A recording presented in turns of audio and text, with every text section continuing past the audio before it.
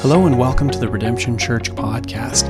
We're a church in Newmarket, Ontario, Canada that exists to glorify God through the fulfillment of the Great Commission in the spirit of the Great Commandment. Thanks for joining us today. Good morning, church. I'm only going to take a few seconds to talk about the service today and then invite Pastor Ian Hales up. But today is a very exciting and important day in the life of this church.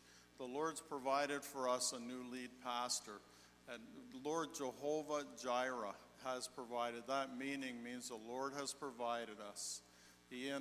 That would be good too.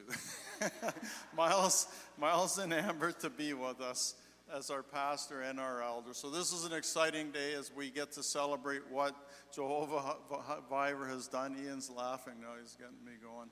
Exciting day. Jehovah Jireh has been very good to us in this time, and we praise God for that and for his supplying of Miles for our new lead pastor. And he will supply every need. This is his church, and he will build it. Philippians 4:19, and my God will supply every need according to his riches and glory in Jesus Christ. He will provide every need for this church. So we praise God. We look forward to this installation service as we install our new lead pastor elder. And we have a few guests to join us today in this, and we praise the Lord, and they will be joining us as we lay hands on Miles and Amber. So first I'll introduce Paul and Sue Whittingstall. They are no strangers to this church, as Paul was the senior pastor of the church that planted this church, and where Durham came out of too, which makes us kind of sister churches with the same name and from the same parent church. So Paul now is a Canadian director of GCC. GCC is a great commission collective, and they're the fellowship that we belong to. We also have Pastor Brian Raby and his wife Polly with us back here, joining us from Redemption Durham as well. So welcome Brian and Polly. And Pastor Ian and his wife and whole family, Sarah and their whole family are here as well to join us. So we praise God for that. Ian is a senior pastor at Redemption Durham, and he's no stranger to us either. And Ian, I remember late February, probably a cold day here, I called Ian, and as the senior pastor of the church Miles came from, and said, "Hey, Ian, it's Dave," and like, "How are you?" Blah, blah, blah. And I said, "Calling you to get permission to speak to Miles, to be our lead pastor." And he didn't hang up on me. Praise the Lord. I don't think that was his main plan at the time, but he just said, "Hey, let me talk to Miles and the elders and get back to you." And very quickly he got back, and they've been so loving and so gracious and so helping through this process. So we really appreciate your partnership with us, your love for this church, and your help. So I'm going to ask Ian to come up and preach the word the Lord has prayed on his heart for us today. Welcome, Ian. Thank you.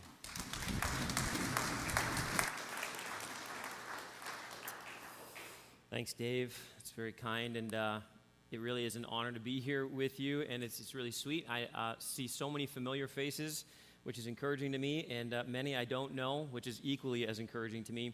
And Dave's right, that I was a bit of a shock when he called me initially to talk about Miles. A shock in one sense, but no surprise.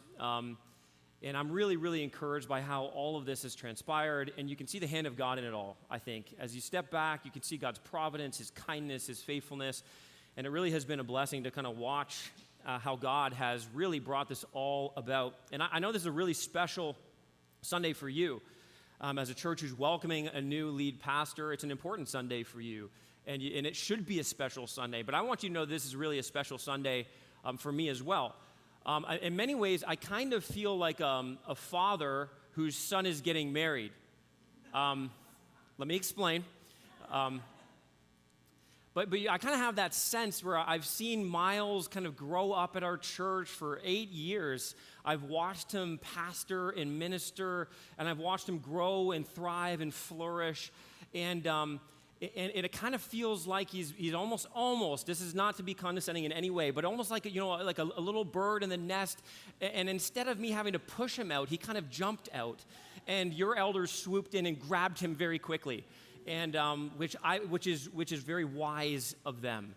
by the way, you are getting one of our best, and you are getting a man who loves the Lord so deeply and is so faithful, and you're getting a couple and a family who is so precious. And I'm really encouraged for you. So you kind of feel like that father who's giving his, he's watching his son kind of step into something new. But Miles is more than just a son to me. He's not really a son. He's more like a brother. And that's better. That's the better, really, analogy here. Miles is very much like a brother to me, a younger brother, not the annoying younger brother that you want nothing to do with. I've already got 2 of those. He's the, I'm just kidding, I love them too. He's like the younger brother that you watch grow up and you admire and respect, and you love deeply and you learn much from, and you're honored to call him a brother.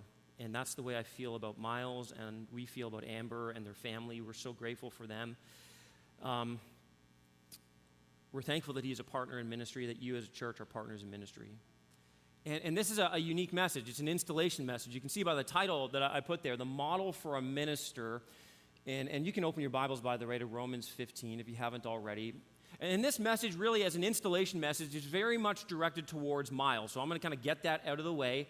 It's in a sense as if I'm preaching to Miles today, but I want you to know that this message is not just for Miles. You will see that it will be directly applicable to you as a follower of Jesus Christ. Everything that I have to say to Miles will absolutely have application for your life. And in fact, one of the things you need to know is that a pastor or an elder is simply another follower of Jesus Christ who has a level of maturity and a calling upon their life from God, and they actually are called to stand before the people of God as an example to the flock. And Paul actually, in the book of Romans, serves to us as an example of a faithful minister and as a faithful follower of Jesus Christ. And what's interesting is you read through Paul's letters, he's not afraid to use this language of follow me or imitate me as I follow Christ. It's important that the minister of the gospel be an example and a model. The book of Hebrews says that we should look to our leaders as examples in the faith. Peter calls elders in 1 Peter chapter 5 to be examples to the flock. This is an important role for a minister of the gospel. So you should be able to look at your leaders and say, I want to follow them as they follow Christ. I want my faith to look like their faith. I want my life to look like their life as much as it is in line with the life of Jesus Christ. Paul is really, in many ways, a supreme model of what it looks like to follow Jesus Christ, to be a faithful minister. And so I simply want to look to him in this letter and use him as a model for ministry and a model for the Christian life. A little bit of context, Paul is ending the book of Romans. He's getting to his conclusion. It's a masterful letter. It's one of the most theologically rich and precious letters. Some have argued that it's the greatest letter ever written to the church. But as he ends this letter, he's given all this theology, he's given all this practical application in the last half of the book, especially in the book of Romans. But now he begins to conclude his letter, and what he does is he describes his ministry to the church in Rome that he's writing to. And from this, we can not only see an example, we can glean some principles that we can apply to our lives. So here's what I want us to learn today. This is what you and I must learn. You must be a healthy Christian with a holy ambition. That's the main point today, okay? You must be a healthy Christian with a holy ambition. And I simply want to take that phrase and I want to drive it into your hearts from the scriptures. And here's how I want to do that. I want to break that phrase up into 2 separate points, and then I want to unpack them for us with a little bit of subpoints. So the first point for us is this: you must be first a healthy Christian. You must be a healthy Christian. This is the calling upon your life, and for a pastor, this is certainly, Miles, the calling on your life.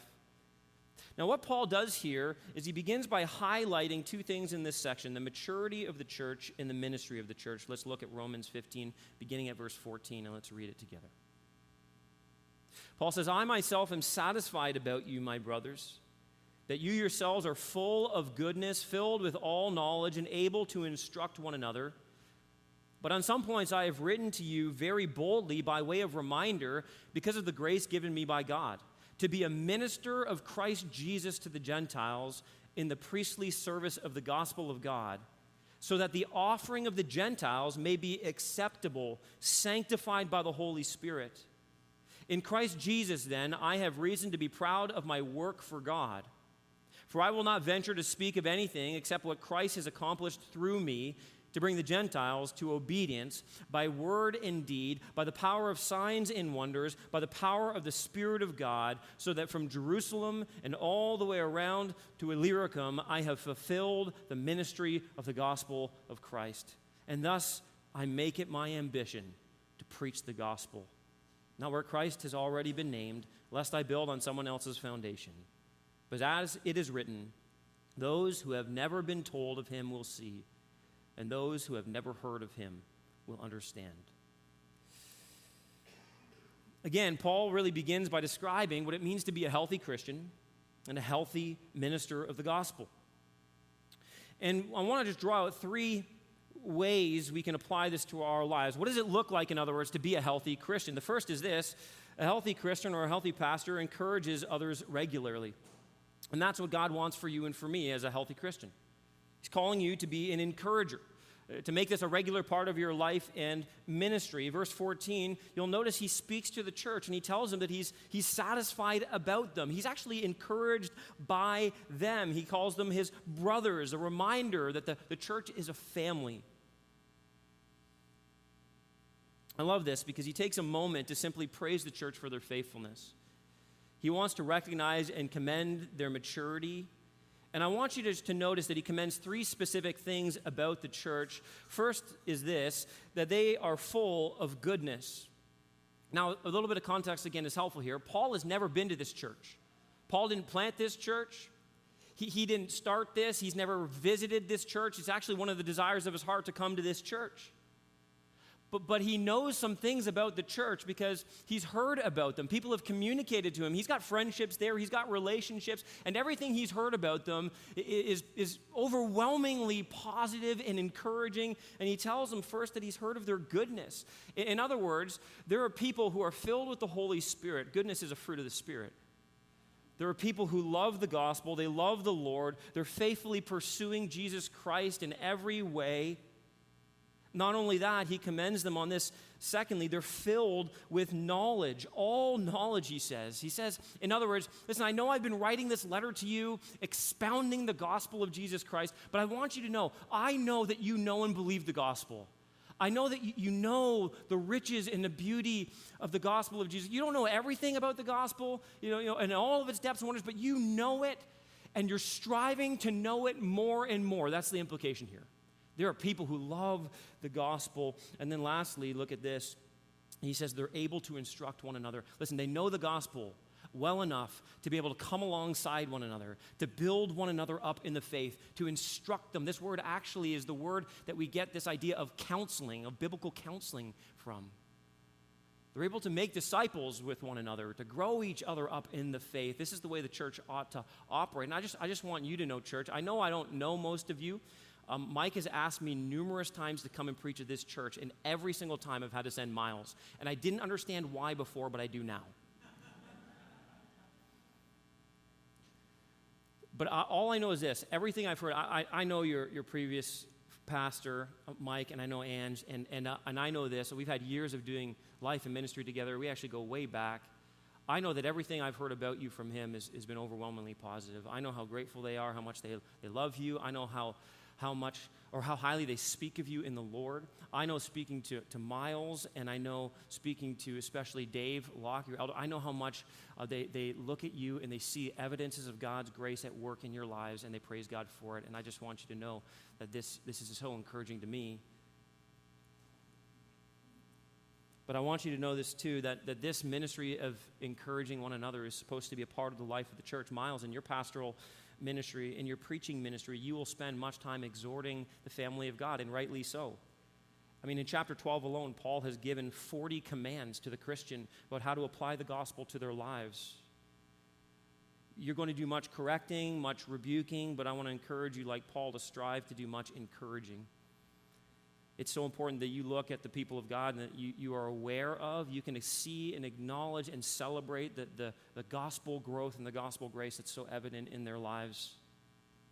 It's easy for us, especially in a Bible-believing church, to be heavy on the truth and heavy on exhortation, always looking for ways that people can grow and do better and excel still more, and that's right and that's good, but we need to also be reminded that constant exhortation can be exhausting and regular encouragement is refreshing. Church, let me just encourage you, this is the mark of a healthy church. This is not just the job of a pastor, this is the job of believers. To look for the evidence of grace in the lives of fellow believers, to acknowledge it, to point it out, to celebrate it, to praise God for the way He's working in the lives of people. And I'll just acknowledge to you, this isn't always easy. It's very easy to point out flaws in people, to kind of press into people and challenge people. It's a lot easier for some of us to do that. And it's harder to pause and look for evidence of grace. Some of us really struggle with it. They're like, I'm looking and I just don't see anything. Well, here's the problem. You're probably just not looking hard enough. And if this is a real struggle for you, you're like, what do I do to get better at this? Here's what I want to encourage you to do. I want you to look at the evidence of God's grace in your own life. Okay, to pause and to simply look and to acknowledge, listen, I'm a sinner and the grace of God has saved me, has been changing me, and I can see God working in these particular ways. It's all an act of God's grace. And when you become fixated upon the grace of God in your own life, I promise you this, you will begin to see it more and more in the lives of others. It's so important that as the people of God, we encourage one another. Encouragement, listen, it stifles criticism, it stifles condemnation that so many people live under. Be a church that encourages one another regularly. In fact, maybe one of the ways you can apply this is by going home and encouraging your spouse. Or maybe this week, thinking about some other believers in this church and sending them a text or an email, just acknowledging where you're seeing the grace of God at work in their lives. See how God blesses that and uses that and fosters a deeper friendship and relationship in the life of this church. Next, look at this. The healthy Christian, and especially a healthy minister, is called to speak truth boldly. We see from Paul's example that he wasn't afraid to speak boldly. Verse 15 says, but on some points, Paul says, I've written to you very boldly. And he says he's done that by way of reminder because of the grace given me by God. What does he mean by that? He simply means that by the grace of God, he has been given this apostolic ministry. He has been called by God to speak the truth of God to the people of God, to advance the gospel of God. And sometimes this comes with a degree of strength, a boldness. Here he makes appeals in this letter. You can read through this book and you can see this. He makes appeals in this letter. He urges people. He exhorts them. At times he rebukes them. He's not afraid to go after the difficult doctrines, the hard things that a lot of people shy away from. I mean, if you read through this letter, you only get 3 chapters in and you're kind of like, you feel the weight of sin. All he's been talking about for 3 chapters of the book of Romans is how everybody's a sinner. The Jews a sinner, the Gentiles a sinner. The wrath of God abides upon all of us. For all have sinned and fall short of the glory of God. That's the first 3 chapters. He's leveling the playing field when it comes to humanity. Speaking of the depths of sin and what sinners truly deserve. And he's reminding them over and over of who they are apart from God and apart from his saving work and what they deserve. And then he's reminding them of the grace of the gospel, the fact that God loved them even when they were sinners, that he sent his one and only Son to die in their place, to rise victoriously from the grave in order to give them new life and the power of the Holy Spirit to live the Christian life.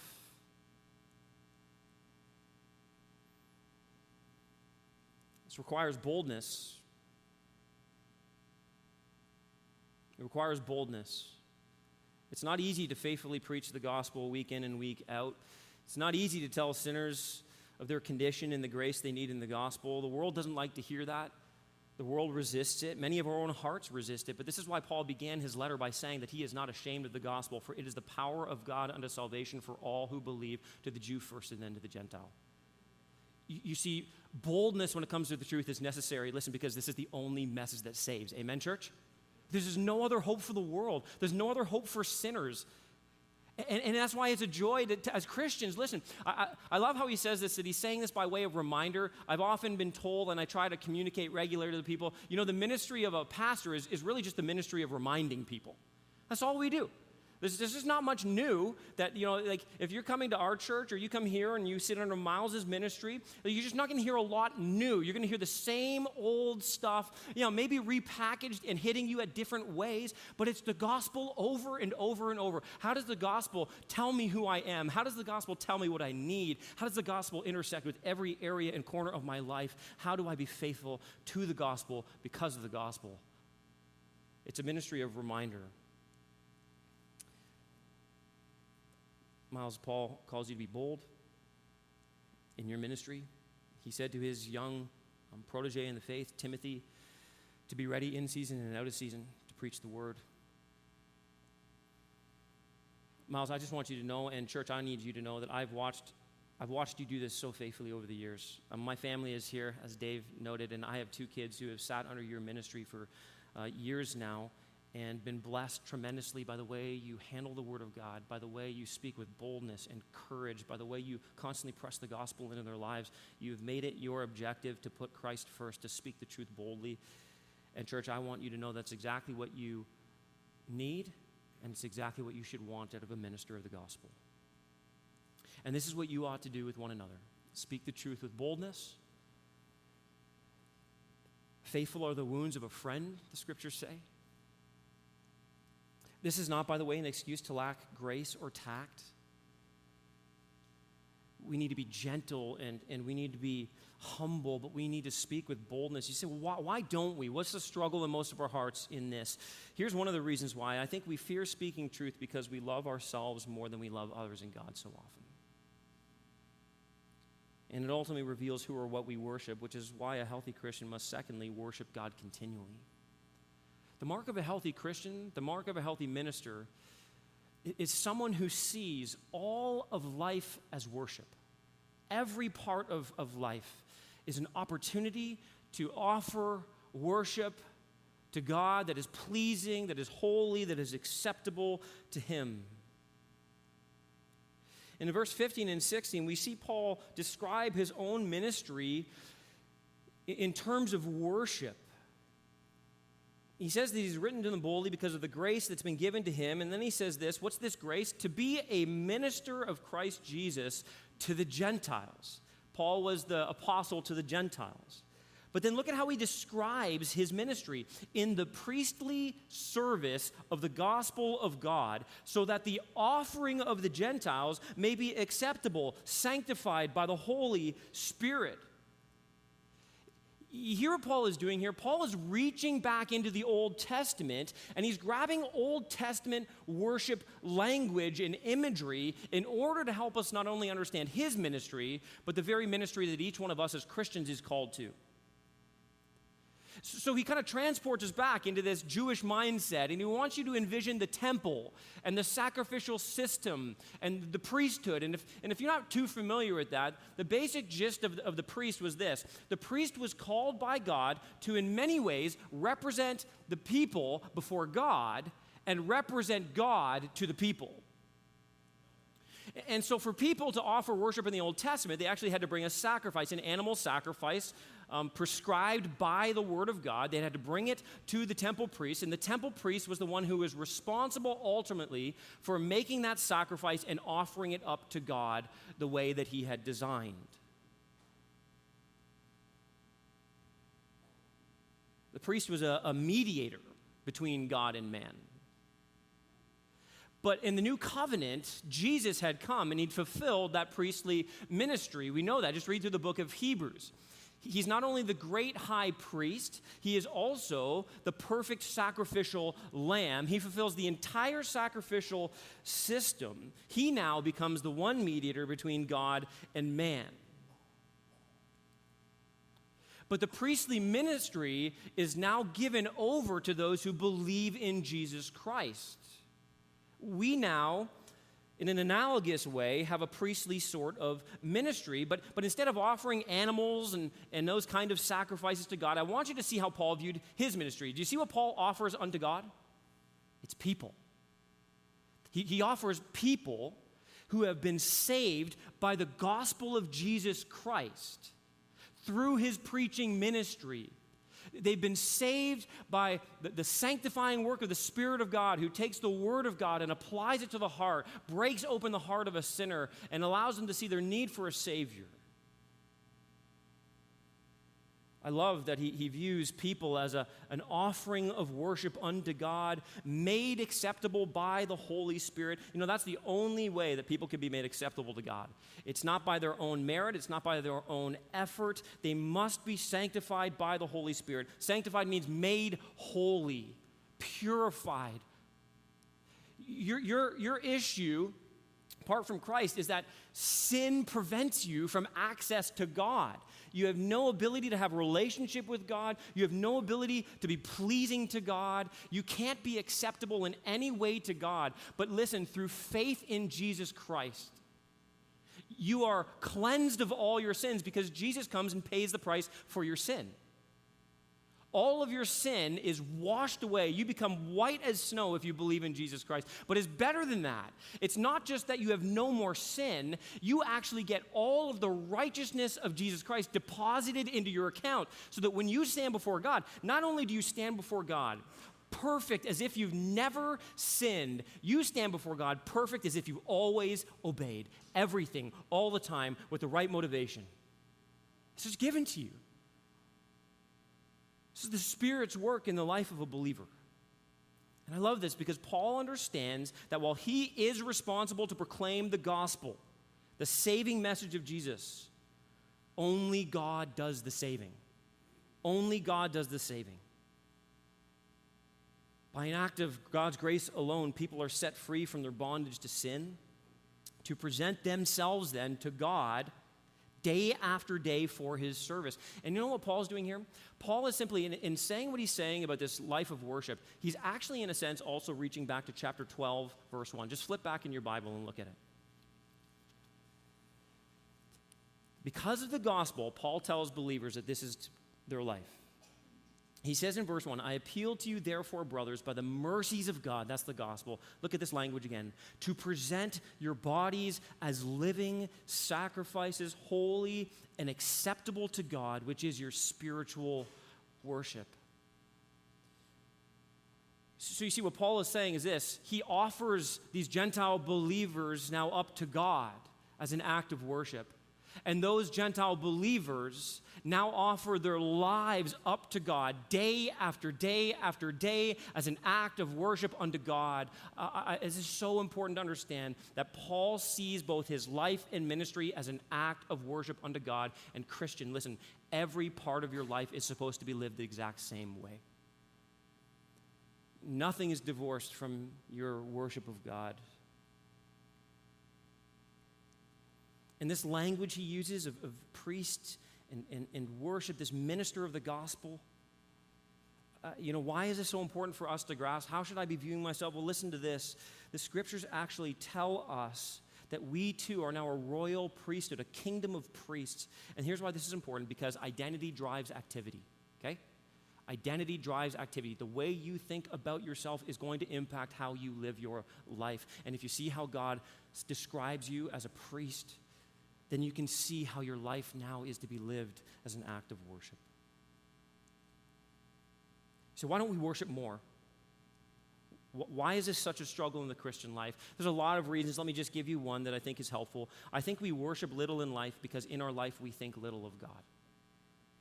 It's hard to worship God if we don't give much thought to God, isn't it? But let me frame it like this. The mind, the heart that thinks much of God produces a life of continuous worship unto God. If your mind is always thinking about God and how much you love him and how much you want to please him, then you know what that means? If your mind is always there, then everything in your life gets filtered through that one thing. Your decisions, your speech, your actions, every part of your life is filtered through, like, what would be pleasing to God? What would bring honor and glory to God? Because that's how I want to live my life. That's what it means to worship him. It's what a healthy Christian looks like. It's what a healthy minister looks like. Like Paul, you must be a healthy Christian. And that's That's why, secondly, you need to understand this. You must be a healthy Christian with a holy ambition. Paul, in the last half of this section, he begins to talk about two aspects of his own ministry. He talks about his gospel success, and then he talks, secondly, about his gospel strategy. And again, both of these really describe and define his ministry, but they also teach us about our ministry as individuals and the calling that God has placed upon you and your ministry as a church. So like Paul, I want to encourage you to make this your holy ambition. I want to give you 3 ways to develop and cultivate a holy ambition. Here's what it looks like, in other words. The first thing is this: boast in Christ. Paul makes this abundantly clear that this drives him in his life and ministry. He says in verse 17, "In Christ Jesus, then, I have reason to be proud of my work for God. For I will not venture to speak of anything except what Christ has accomplished through me to bring the Gentiles to obedience."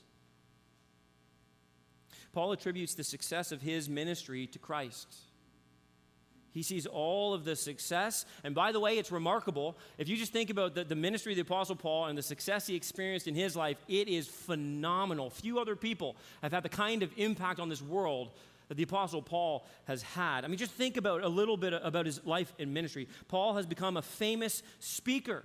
He's become a famous author. He helped write the world's bestseller. It's a pretty big deal. He has become a well-known, recognized leader. He's become a successful church planter. I mean, he's become a missionary who's going to the unreached parts of the world. I mean, his spiritual resume is huge and it's powerful. And I want you to think now about Paul and the temptation he might have towards boasting in self. Oh, by the way, combine 2 Corinthians chapter 12 with that, because he was also transported into heaven and saw things that he wasn't even allowed to describe, and God had to give him a thorn in the flesh to prevent him from boasting. The temptation towards boasting was real in the life of Paul because of all the success he'd experienced in ministry. But as somebody once said, he who sings his own praise is usually off-key. Paul knew that any success he experienced in his life and ministry was the result of God and his grace, and that was it. He wanted to be faithful. Yes, he saw his responsibility, to be faithful to the calling that God had placed on his life, but every bit of success that he experienced was attributed only to God. Listen, Paul was not afraid to acknowledge success, but I'll tell you this, and this is a good principle for us as Christians: he was terrified. He was terrified of claiming responsibility for it. Some plant, some water, but God gives the growth. Amen, church? God gives the growth.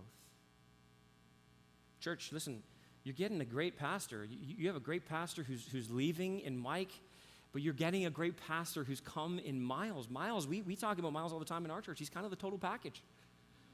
He's like a jack of all trades and a master at all of them. He's incredibly gifted. He can lead, he can preach, he can even sing and play guitar. So one Sunday, if you walk in and he's leading worship, preaching, and greeting you at the front door, just don't be surprised.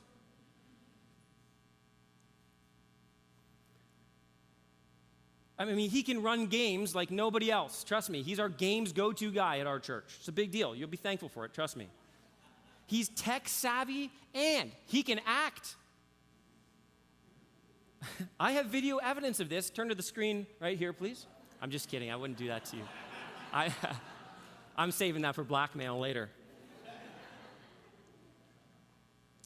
Listen, he's smart, he's funny, he's capable. There's much to boast in from a human perspective, but here's what I can tell you about Miles. Miles, I've always loved this about you. You never boast in yourself. You always point to Christ. You always boast in Christ, and let me encourage you to always, always point people to the glory of Christ.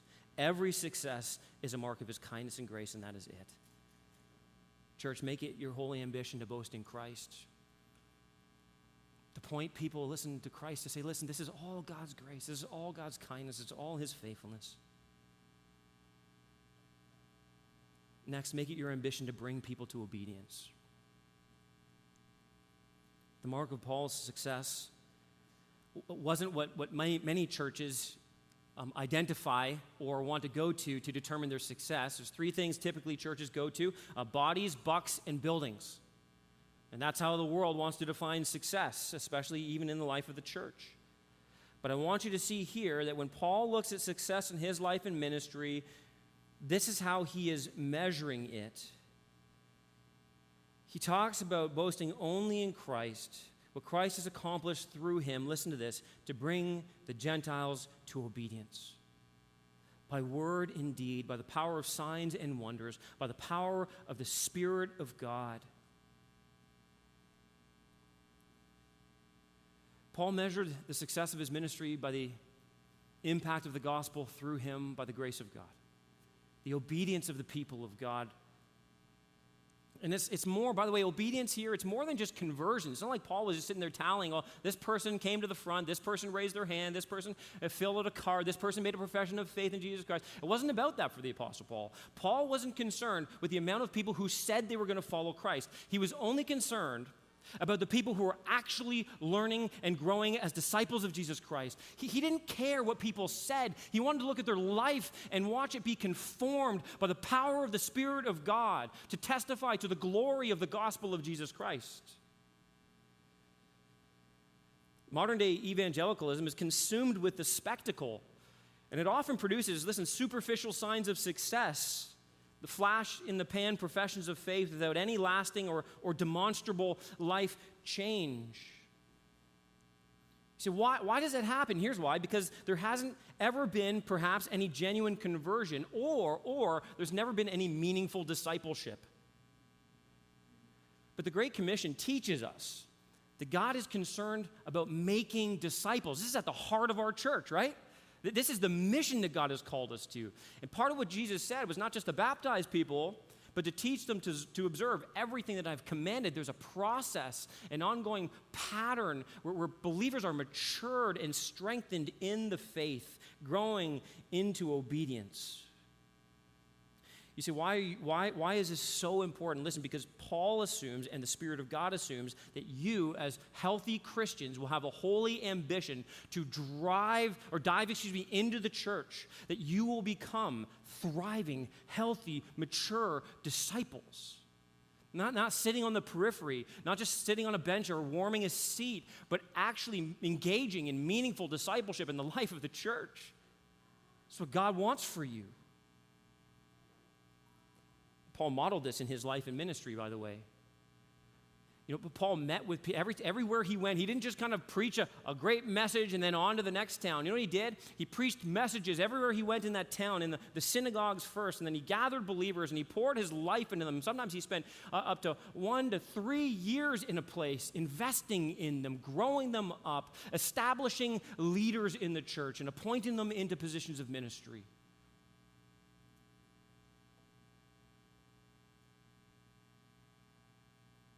Paul was not interested in remaining a spiritual infant, and he was not interested in leaving people in spiritual infancy. Church, you must be a people of obedience. You must want this. This must be an ambition of your life. If you're a follower of Christ, this has to be present in your life. You have to want to grow into maturity.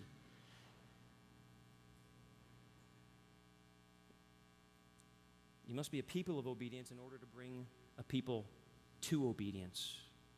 Miles, this is your job description. You're being called by God to make disciples, who will then go out and make disciples.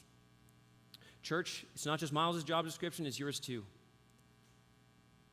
This holy ambition is a tall order. It's so tall that Paul knows he can't do it in his own strength. And so look what he does. He points us to the resources that are necessary to do this. Look, Paul brought Gentiles to obedience. How? Look, by word and deed, by the power of signs and wonders, by the power of the Spirit of God. You see, church, our success will not be true success without the power of the Holy Spirit. We're sitting as some elders in pre-service meeting, and Dave Locke prayed that exact same thing. He said, we will have no success. Nothing good will happen unless the power of God, the power of the Spirit shows up and moves. Christ works by the powers of signs and wonders. See, what does this mean exactly? Well, it's interesting because Paul uses the same language, the exact same things he says about his own apostolic ministry in 2 Corinthians 12:2, where he writes this: "The signs of a true apostle were performed among you with utmost patience, with signs and wonders and mighty works." And all you have to do is read the book of Acts to see the kind of mighty works that Paul did. I mean, he's healing the sick and the ill. He's raising people from the dead. People are taking his handkerchief and they're bringing it and letting it touch people because it's healing them. I don't know the last time you sneezed in a Kleenex and touched somebody with it and they were healed. But here's what you need to know. The ministry of the Apostle Paul was unique.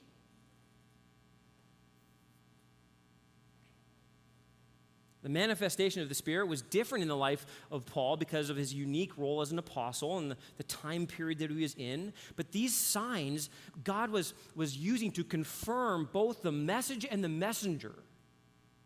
And listen, while we are not the Apostle Paul and we can't do everything he did, we too are given the same Spirit of God and are called to strive in the Spirit of God, in the power of God's Spirit. And we see God's Holy Spirit at work now more than ever, both in words and deeds. When we speak the words of God, the power of God's voice rings loudly to everybody who hears it. When the word of God is proclaimed faithfully and boldly with love, when it rings out, you want to know what happens in the life of an unbeliever? God can take the hardest heart, the person trapped in the deepest darkness, and he can shine the light of the gospel into their heart. He can radically transform them. He can open the eyes of the blind. He can bring the dead to life spiritually. Listen, God is still working miracles every day in the hearts of people who hear the gospel and believe in faith upon Jesus Christ. Amen? This is why we do what we do. This is why we are called to this ministry.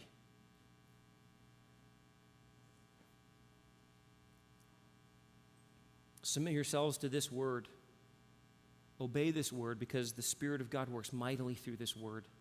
And he does so by bringing people to obedience to the gospel and saving them and sanctifying them. And one day he will regenerate them, he will glorify them in heaven. The transformation will be complete. Holy ambition is seen when we lastly do this, proclaim the gospel. And we've kind of just touched upon it, but make no mistake about it, this was the heart and soul of the ministry of the Apostle Paul. I know it's been the heart and soul of the ministry of this church.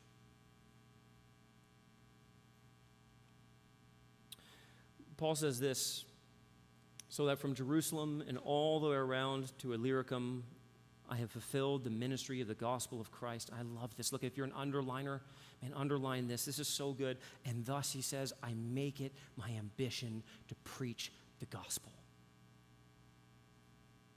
He says, not where Christ has already been named, lest I build on someone else's foundation. But as it is written, those who have never been told of him will see, and those who have never heard will understand. Paul's ministry was a priestly ministry. It was a powerful ministry, but we see here too that it was a pioneering ministry. Paul was tasked to take the gospel to the unbelieving Gentile world.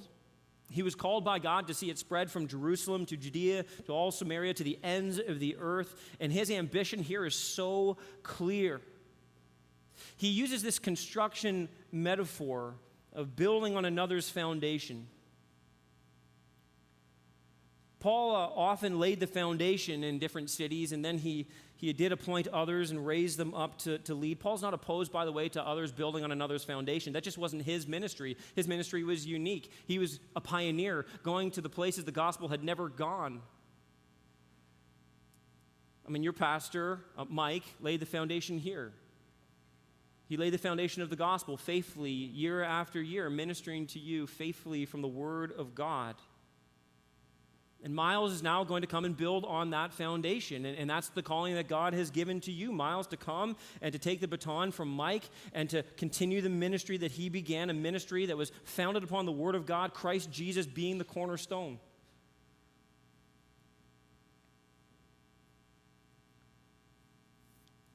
Church, you are going to be called by God to go to the unreached. Some of you may be called specifically You may just be called as a church to support those who are on the front lines of bringing the gospel to the world. But regardless of where God calls you, you need to see that you are indeed called. If you're a Christian, you are called to this ministry of the gospel, to proclaiming the gospel and to fulfilling the gospel ministry that he has entrusted to you. Paul here quotes from the Old Testament. It's fascinating. He quotes from Isaiah 52, verse 15. If you know anything about Isaiah 52 and 53, this is the servant song. It's the ministry, really, of Jesus that's being described there, but Paul sees his own life and ministry as the extension of the ministry of Jesus. It's the ministry that we continue to move forward in the Great Commission. It is his ambition to reach the lost.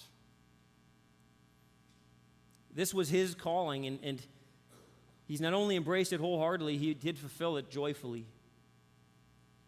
So, church, let me just say to you as we close our time here that while God is calling you to help seek and reach the unreached with the gospel, I don't know who's going to go. I don't know. Some of you may be called into full-time ministry. Some of you may be called overseas as missionaries, but I do know this. If you're here now, if this is the place God has called you to a mission field. God has placed this church here in this community.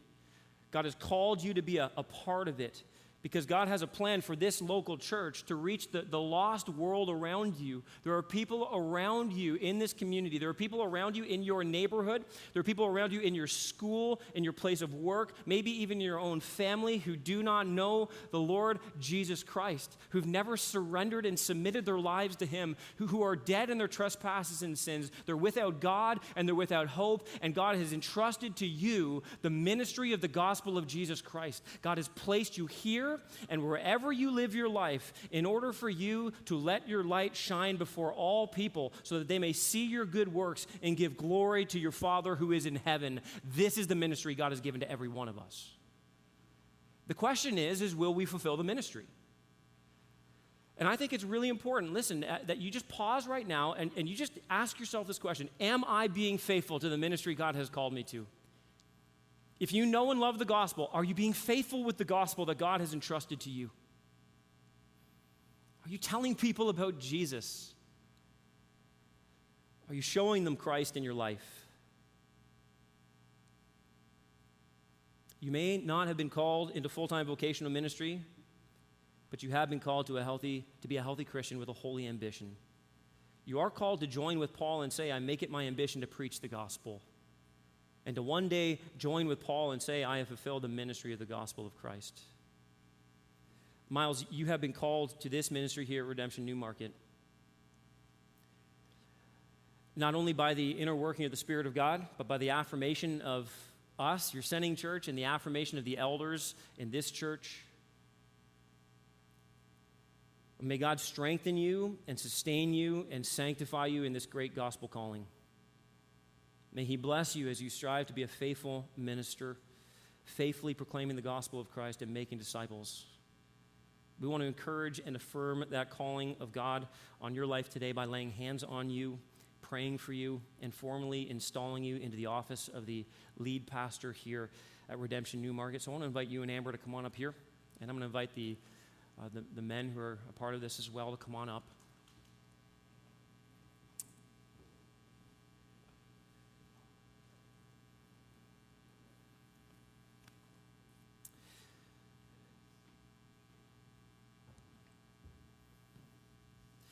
And church, this is a really precious moment that we're really thankful for. And I don't want you to have the sense that you're not participating in this. If this is your church, this is something that you are actually taking part in as well. And so in order to maybe demonstrate that symbolically, I'm going to invite you just to stand. And 3 of these men here are going to pray as we lay hands on them. But I want to encourage you to be praying along with them as we offer them up to the Lord and ask for his favor upon them. So we're going to begin. Where are we going here? Brian, over there he is. Brian, go ahead. Let's pray. Heavenly Father, we know that every good gift comes from you. And as we bow our heads here this morning, we want to give you thanks, Lord. We want to thank you for Miles and for Amber, and for their girls, Lord. And just for who you have raised them up to be as a family, and for Miles as the leader of this home. Lord, we thank you for him, and even just thinking, God, about the many years that I have been able to be blessed by him in ministry partnership together. He is a faithful minister of the gospel, and I thank you for him, Lord. I thank you for the way that he leads, especially the way that he leads his wife, and the way that he leads Mia and Perry and Eden. I thank you for the ways I've seen this, and for the ways, God, that I know you will faithfully help him to continue to lead his family as he ministers here in this church. God, we pray for them. We pray, God, that you would help Miles in his foremost ministry to Amber and the girls, that you would help him, Lord, to lead them in pointing them to Jesus. Use him, Lord, in their lives. Use this family in the life of this church, God, to be a blessing here. And we pray, God, that this church family would be a blessing to them as well, as they are united together as one big family in Christ. We pray this in his name. Amen. Father, I want to continue to pray, and to pray for Miles and for Amber and for their family. Father, we heard in the message that Ian preached about the effect and the impact that Miles had on his own kids. And Lord, I pray that the folks of Redemption Newmarket would have that impact on the Holmes family as well. As others will reach out and serve them, Lord, we pray that you would encourage the church and strengthen them for the task. Father, I want to pray for Miles as he will, as an under-shepherd, lead in your church for your glory. Father, you are the chief shepherd. And this is not his church. This is your church. You care for this church more than he ever can or ever will. But Lord, you've called him here for this time. Father, we stand here today in awe and surprised, God, in how you work and what you do. And yet, Lord, you knew about all this. You knew about all this. You have prepared him. You've prepared Amber. You are preparing their family.